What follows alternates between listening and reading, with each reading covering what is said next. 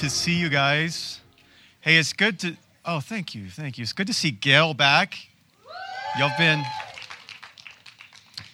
We've been praying for Gail, and look what God did. She's here this morning, ready to amen the sermon. I hope. I want to invite you to grab a Bible, and we're going to be in two particular sections of Scripture. The first will be Luke 11, and then I'll have you just flip back to Matthew chapter 6. Luke 11 and Matthew chapter 6. If you don't have a Bible, I would tell you first, there's some Bibles out in the lobby. It is our gift to you. Please take one. Or you could just look at it on the screen or download a Bible app on your phone.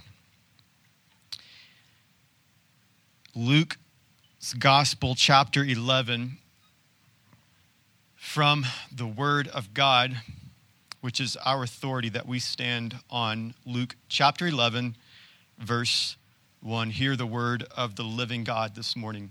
Now Jesus was praying in a certain place, and when finished, one of his disciples said to him, "Lord, teach us to pray, as John taught his disciples." And he said to them, "When you pray, say." Now I want to look at Matthew's account of what we call in church the Lord's Prayer, Matthew chapter 6. So just flip back to Matthew's Gospel, just one book prior to the book of Luke, Matthew chapter 6. In verse 9, Jesus gives us a more extended version, or Matthew's account gives us a more extended version of the Lord's Prayer. And Jesus said to them in Matthew chapter 6, verse 9, "Our Father in heaven, hallowed be your name. Your kingdom come, your will be done on earth as it is in heaven. Give us this day our daily bread, and forgive us our debts as we also have forgiven our debtors. And lead us not into temptation, but deliver us from evil." This is the word of God. Let's pray. Father, thank you so much, Lord, that though it was my voice who spoke it, God, it was your word that we just heard, God. And so many of us may have come in here this morning looking for some divine, deep revelation or some word that would be spoken over them. Thank God you just did. God, your word brings life. Your word brings us from death to life. And so, God, I just pray that you would do what only you can do through your word. May we have ears to hear and hearts to understand, and not just hearers of the word, but also doers of it also. In Jesus' name, amen. It was a really long time ago. When I was 12, I started playing the piano, and I would try to find anyone who was good so that I can kind of sit under them and just watch them. And so there was this guy in town. It was a real small town that I grew up in, and this guy was really good musician. And I would just sit there and probably be the nag that I was, because we all know that if you're in junior high, you are in a period that the Bible would describe the tribulation period, and you know that you're not at your best. Amen, parents? I thought we'd have like some kind of charismatic service right there, but that's okay. And so I would sit myself under this guy and learn and watch and just kind of take in everything that this guy was doing on the piano. I'd go on to get my undergrad in music, and I had this, my classical piano teacher, really old, about 130 years old. I don't know, made that up. Super old guy, incredible.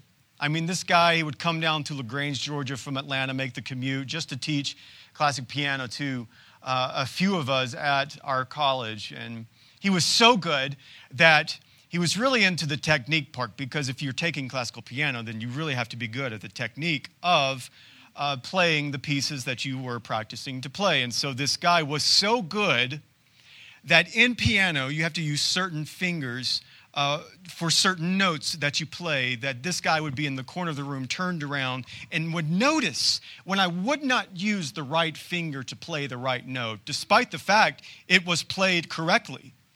I mean, this guy took us through a very rigorous progress a process into how to play. And I was fine with that because he was the best piano player that I have ever sat under.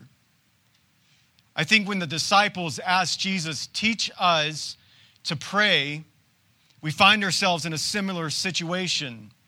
They want to pray like Jesus because we know that all of Jesus' prayers are the greatest prayers that have been prayed. And so they're not looking for a person who semi-knows what they're doing when it comes to prayer. They're not looking for someone who maybe is just like one of those Our Fatherest and Divineth, Heavenest, the people that pray out of the King James Bible. I'm not hating. If that's you, that's fine. It's kind of strange. But anyway, they're not looking for someone who is mediocre in their prayer life. They find the best so that they can pray like the best. They don't ask Jesus, teach us how to perform miracles.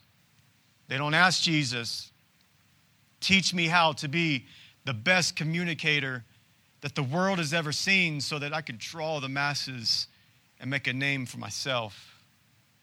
They don't ask Jesus to teach us how to use your power so that we can shock the world. They ask him, teach us, Lord, to pray. Because I would suggest that how we gain victory over our sins, how we gain victory in our life with just the day-to-day mundane of life, how we get through the day-to-day struggles that we all face is not how powerful you are as a Christian. Not how, look at me, look at all the signs and wonders and miracles I have performed. But how you'll gain victory is how you are in your prayer life. And that's the key that Jesus wants to make here, and the point that Jesus wants to make. And they ask Jesus this simple question, teach us how to pray. And Jesus was this model of someone whom you want to follow when it comes to prayer. Jesus prayed Scripture. If you read through the life of Jesus, you'll find that Jesus prays in various different ways. And one of the ways that he prays is that he prays through the Psalms, right? As Jesus is on the cross, he quotes Psalm 22, Father, forgive them. Or he says, my God, why have you forsaken me? Jesus prays in the public as he is on the cross. He does pray that prayer, Father, forgive them, for they know not what they do. He also prays publicly when he prays and when he thanks God and blesses the bread that he's about to feed the thousands of people. He prays long prayers. And Luke chapter 6, verse 12, when Jesus goes to the upper parts of the mountains so that he could be alone and pray really, really long prayers. And I really like this part. Jesus does pray those shotgun prayers. Y'all know what I'm talking about? Like you forget to pray, and then you're on your way to a situation where it's not a good situation. You really hadn't prayed about it, but you say a 2-second prayer. God, I need your help. It's those quick prayers. Jesus prays those quick prayers, right? When he's blessing the bread and breaking it, it's a quick public prayer that he prays. I also want to just point out that Jesus prays painful prayers. Again, Jesus praying as he is enduring the painfulness of the cross. Jesus says, and he prays to the Father, glorify your name. He doesn't pray, God, could you get me out of this mess? He doesn't pray, God, let this suffering and just, can I just be removed from all that? I don't really want to do this. While he's in the middle and the center of his suffering, his prayer is, God, through this, would you glorify your name? Jesus spends his time with the Father, and he says, whenever you pray.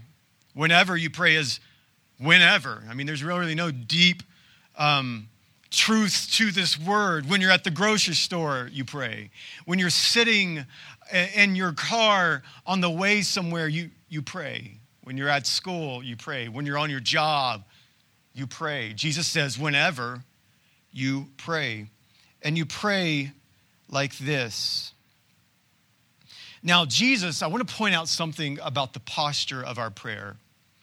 When Jesus says pray like this, he does not suggest that there is some type of physical posturing of your body that you have to do.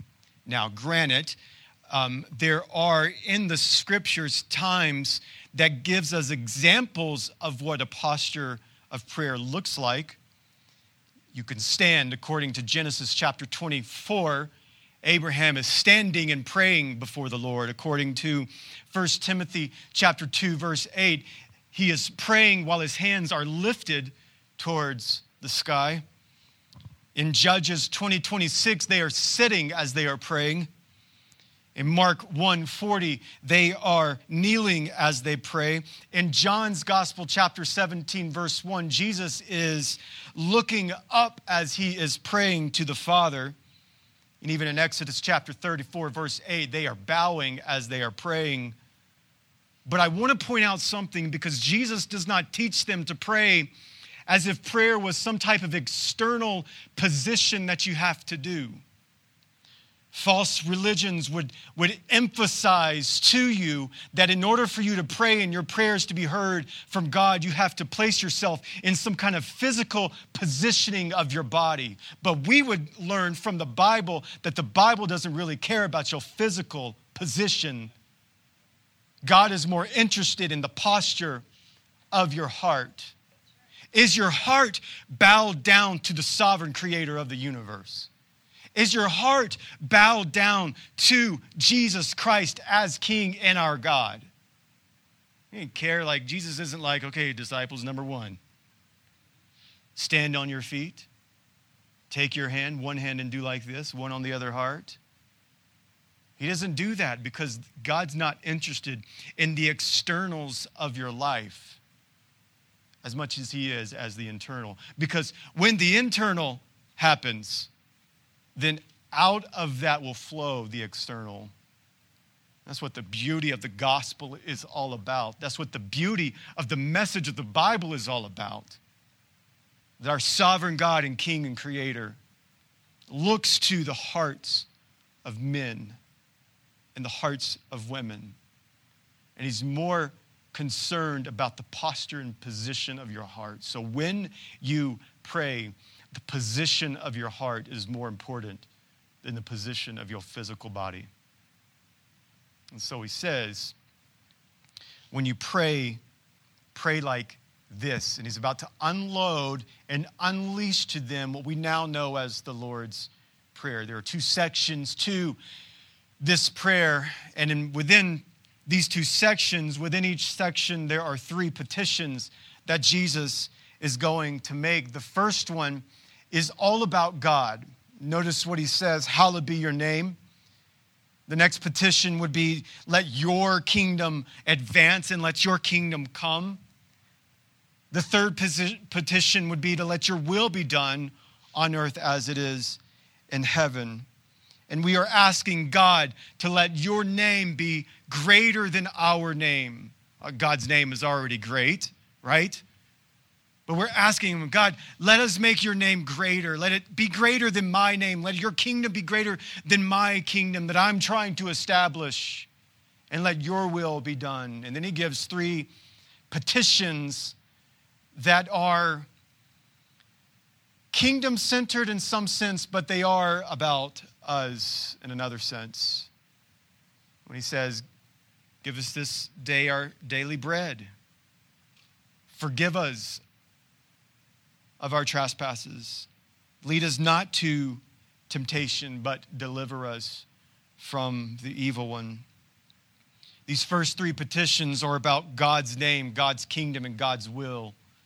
These other three petitions are about our need at the moment, our forgiveness, and our holiness. When we pray like this. Now I'm going to just take apart this prayer that Jesus gives. So notice what Jesus says, our Father. Let me just look at that word, our, if I can. Notice what I like when I'm reading through Scripture, like what's kind of not there. Now, I don't recommend you do that all the time, but sometimes it's interesting to see what's not being implied when you're reading through Scripture. And so Jesus says, our Father. Notice that he's taken a me-centric emphasis off of the prayer. This is a communal prayer. This is a community prayer. This is about us and not me. Nowhere will you'll find in the Lord's Prayer, I, me, mine. This is about me. Isn't it interesting how that counters the way we pray when we pray? Oh, Lord, I need this. Oh, Lord, would you do this for me? My desire, my, me, I, me, I. Isn't that how we pray? Maybe you're the sanctified crowd. Who knows?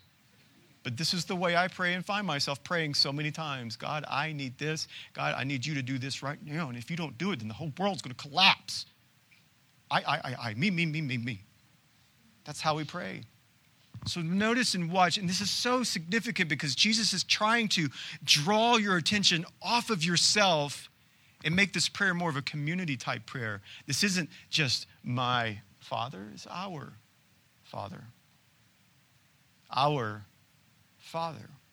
Now those two words just would have sent a shockwave through those who were listening.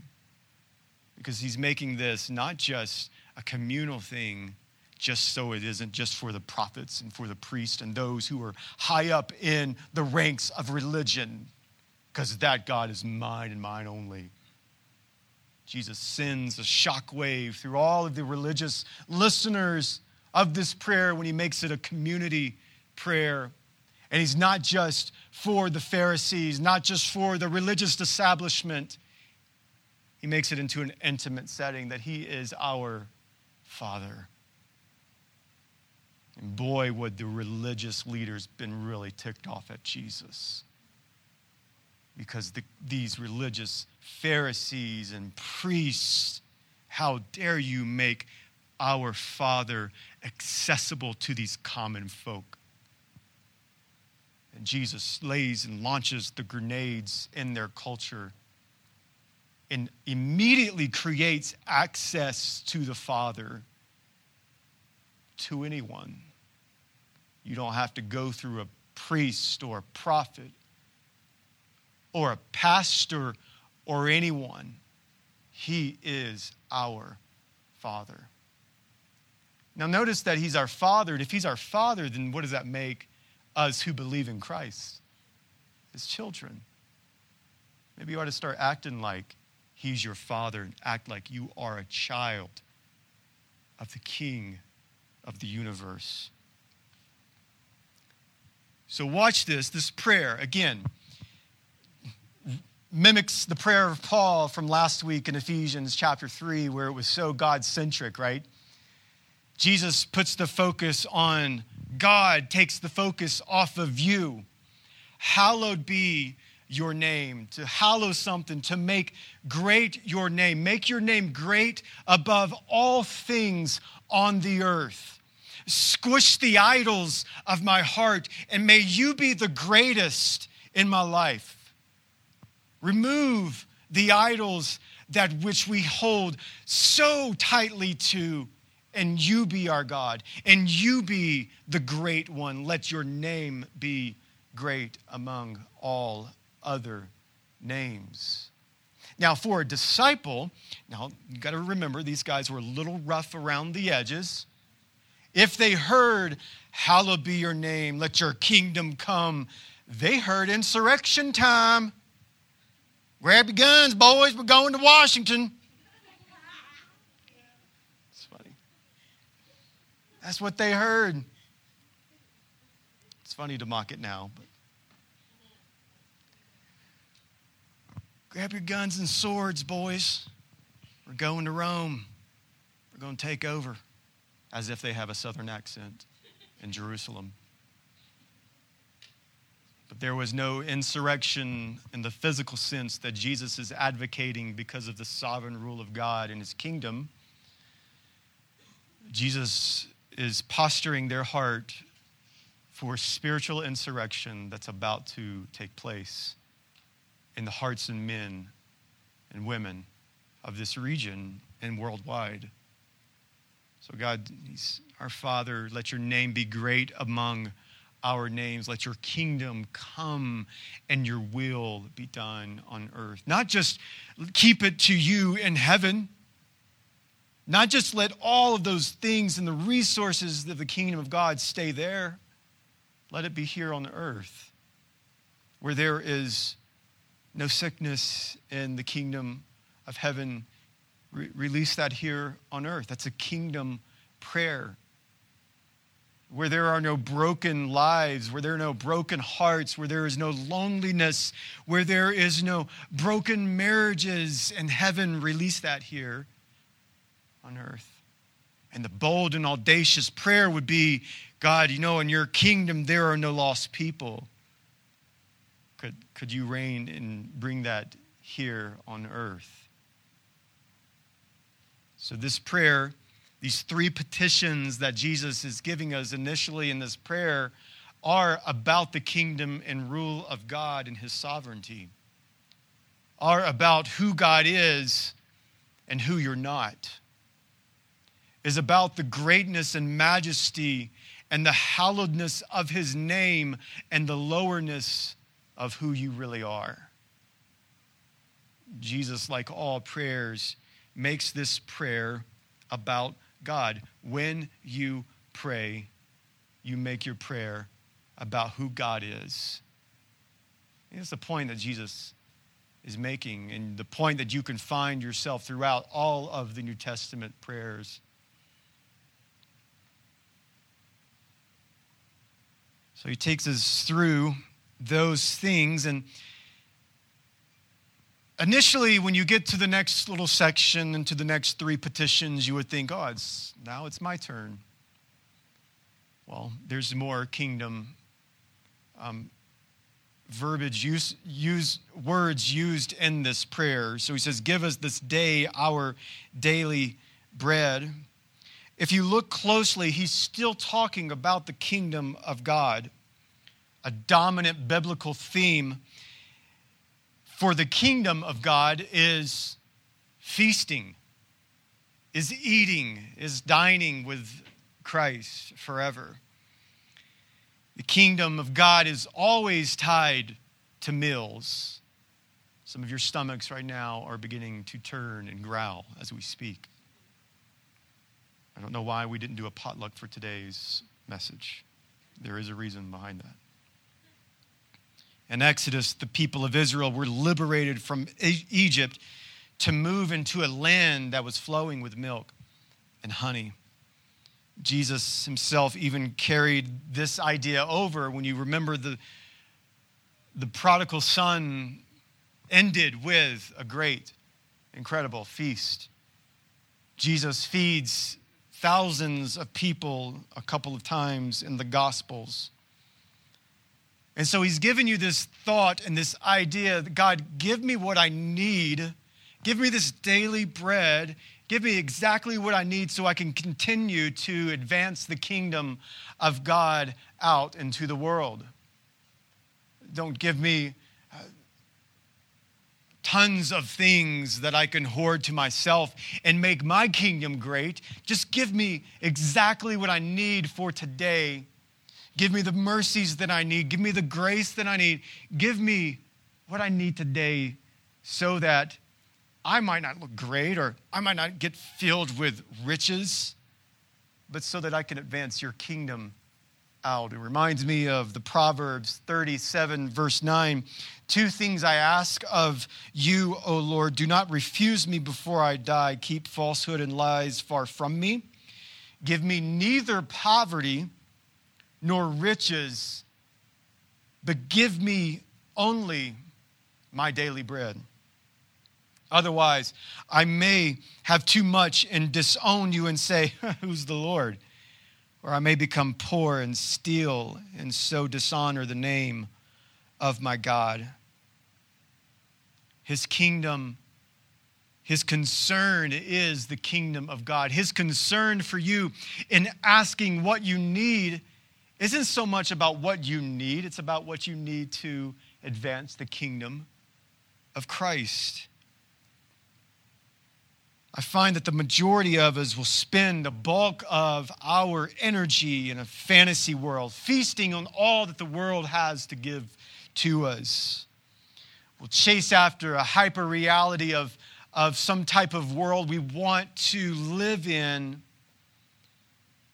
feasting on the earthly things, chasing after more money, more food, more things so that I can find lasting fulfillment in my life. And we won't chase after God just giving us the daily necessities of life so that His kingdom can be advanced. So the needs we're asking for, I think the point of this section of the prayer is for us to help. What is it, God, that you can give me so that I can advance your kingdom? Give me exactly what I need today so that I can make your name great. Give me exactly what I need right now so that I can advance the kingdom of light into this earthly kingdom of darkness. In verse 12, he goes on and he says, forgive us of our debts as we also have forgiven our debtors. Now, this is a realization, if you haven't noticed, that you ain't perfect, right? And if you haven't realized that, then Jesus just told you. When you are praying, you need to be praying on the daily, God, forgive me. God, forgive me as I learn to forgive those who have done me wrong and done me harm. We can't do anything in ourselves good and right before the Lord. So we have to pray this. We can't make ourselves some great person so that one day we won't have to pray this. You ever been wronged before? Now I'll get a lot of nods and amens on that one, but have you ever wronged anyone? Okay. The unsanctified people. Yeah. There's that crowd. Yeah, and you do it on a daily basis. You wrong yourself every time you miss an opportunity to share the love of Christ. You wrong God every time you miss an opportunity to show grace and love and mercy to someone. So you won't gain this perfection in this life. You won't even gain being good in this life. So the remedy is what? You turn to Christ. You turn to Jesus. God, you forgive me, Lord. Because I don't have the ability to do this myself. I don't have the ability to forgive myself. So God, you forgive me. You see how this takes apart any type of works-based philosophy that is out there. Because you can't do it on your own. You need a remedy. And the remedy is for you to lean into Jesus Christ and his sacrifice for you. God, forgive me because I'm going to need it every single day. And God, help me to forgive those who wrong me also.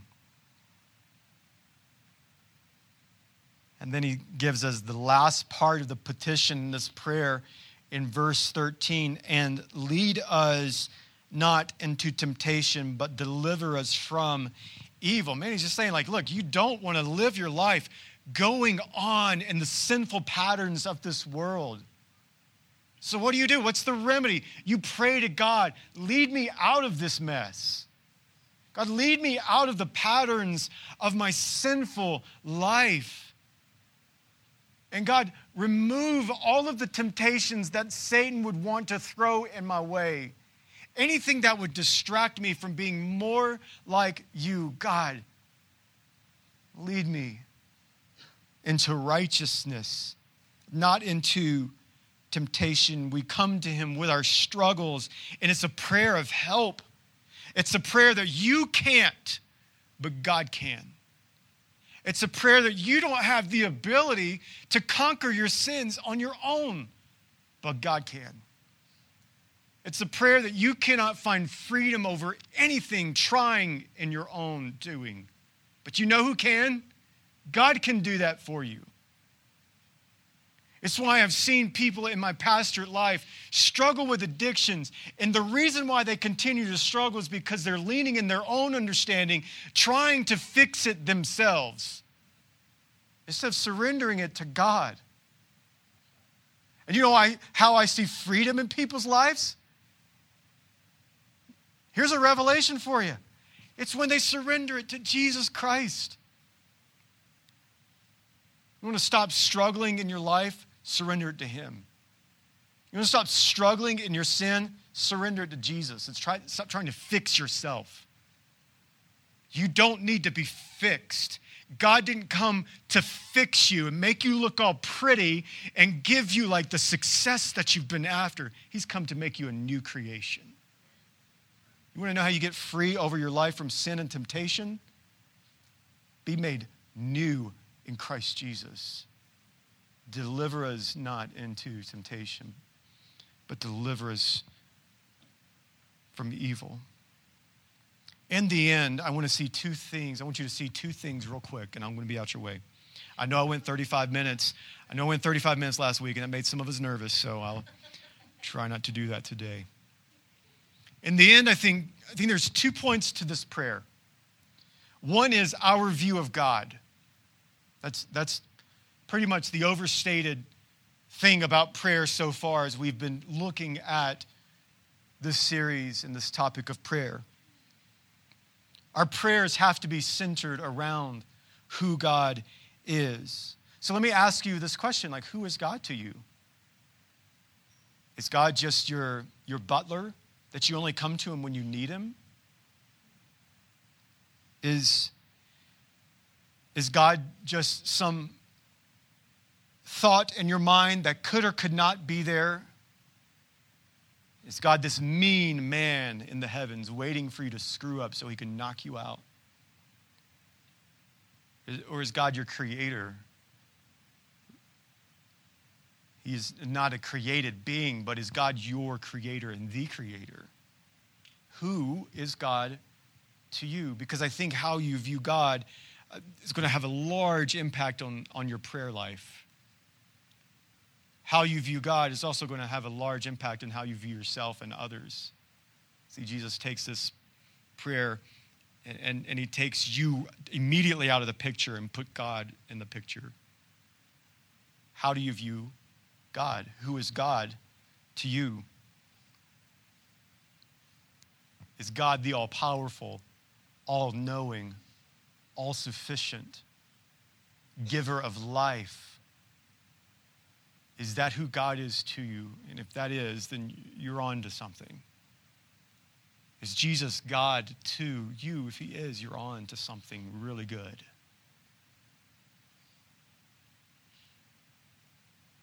Because I think that if you start viewing who God is,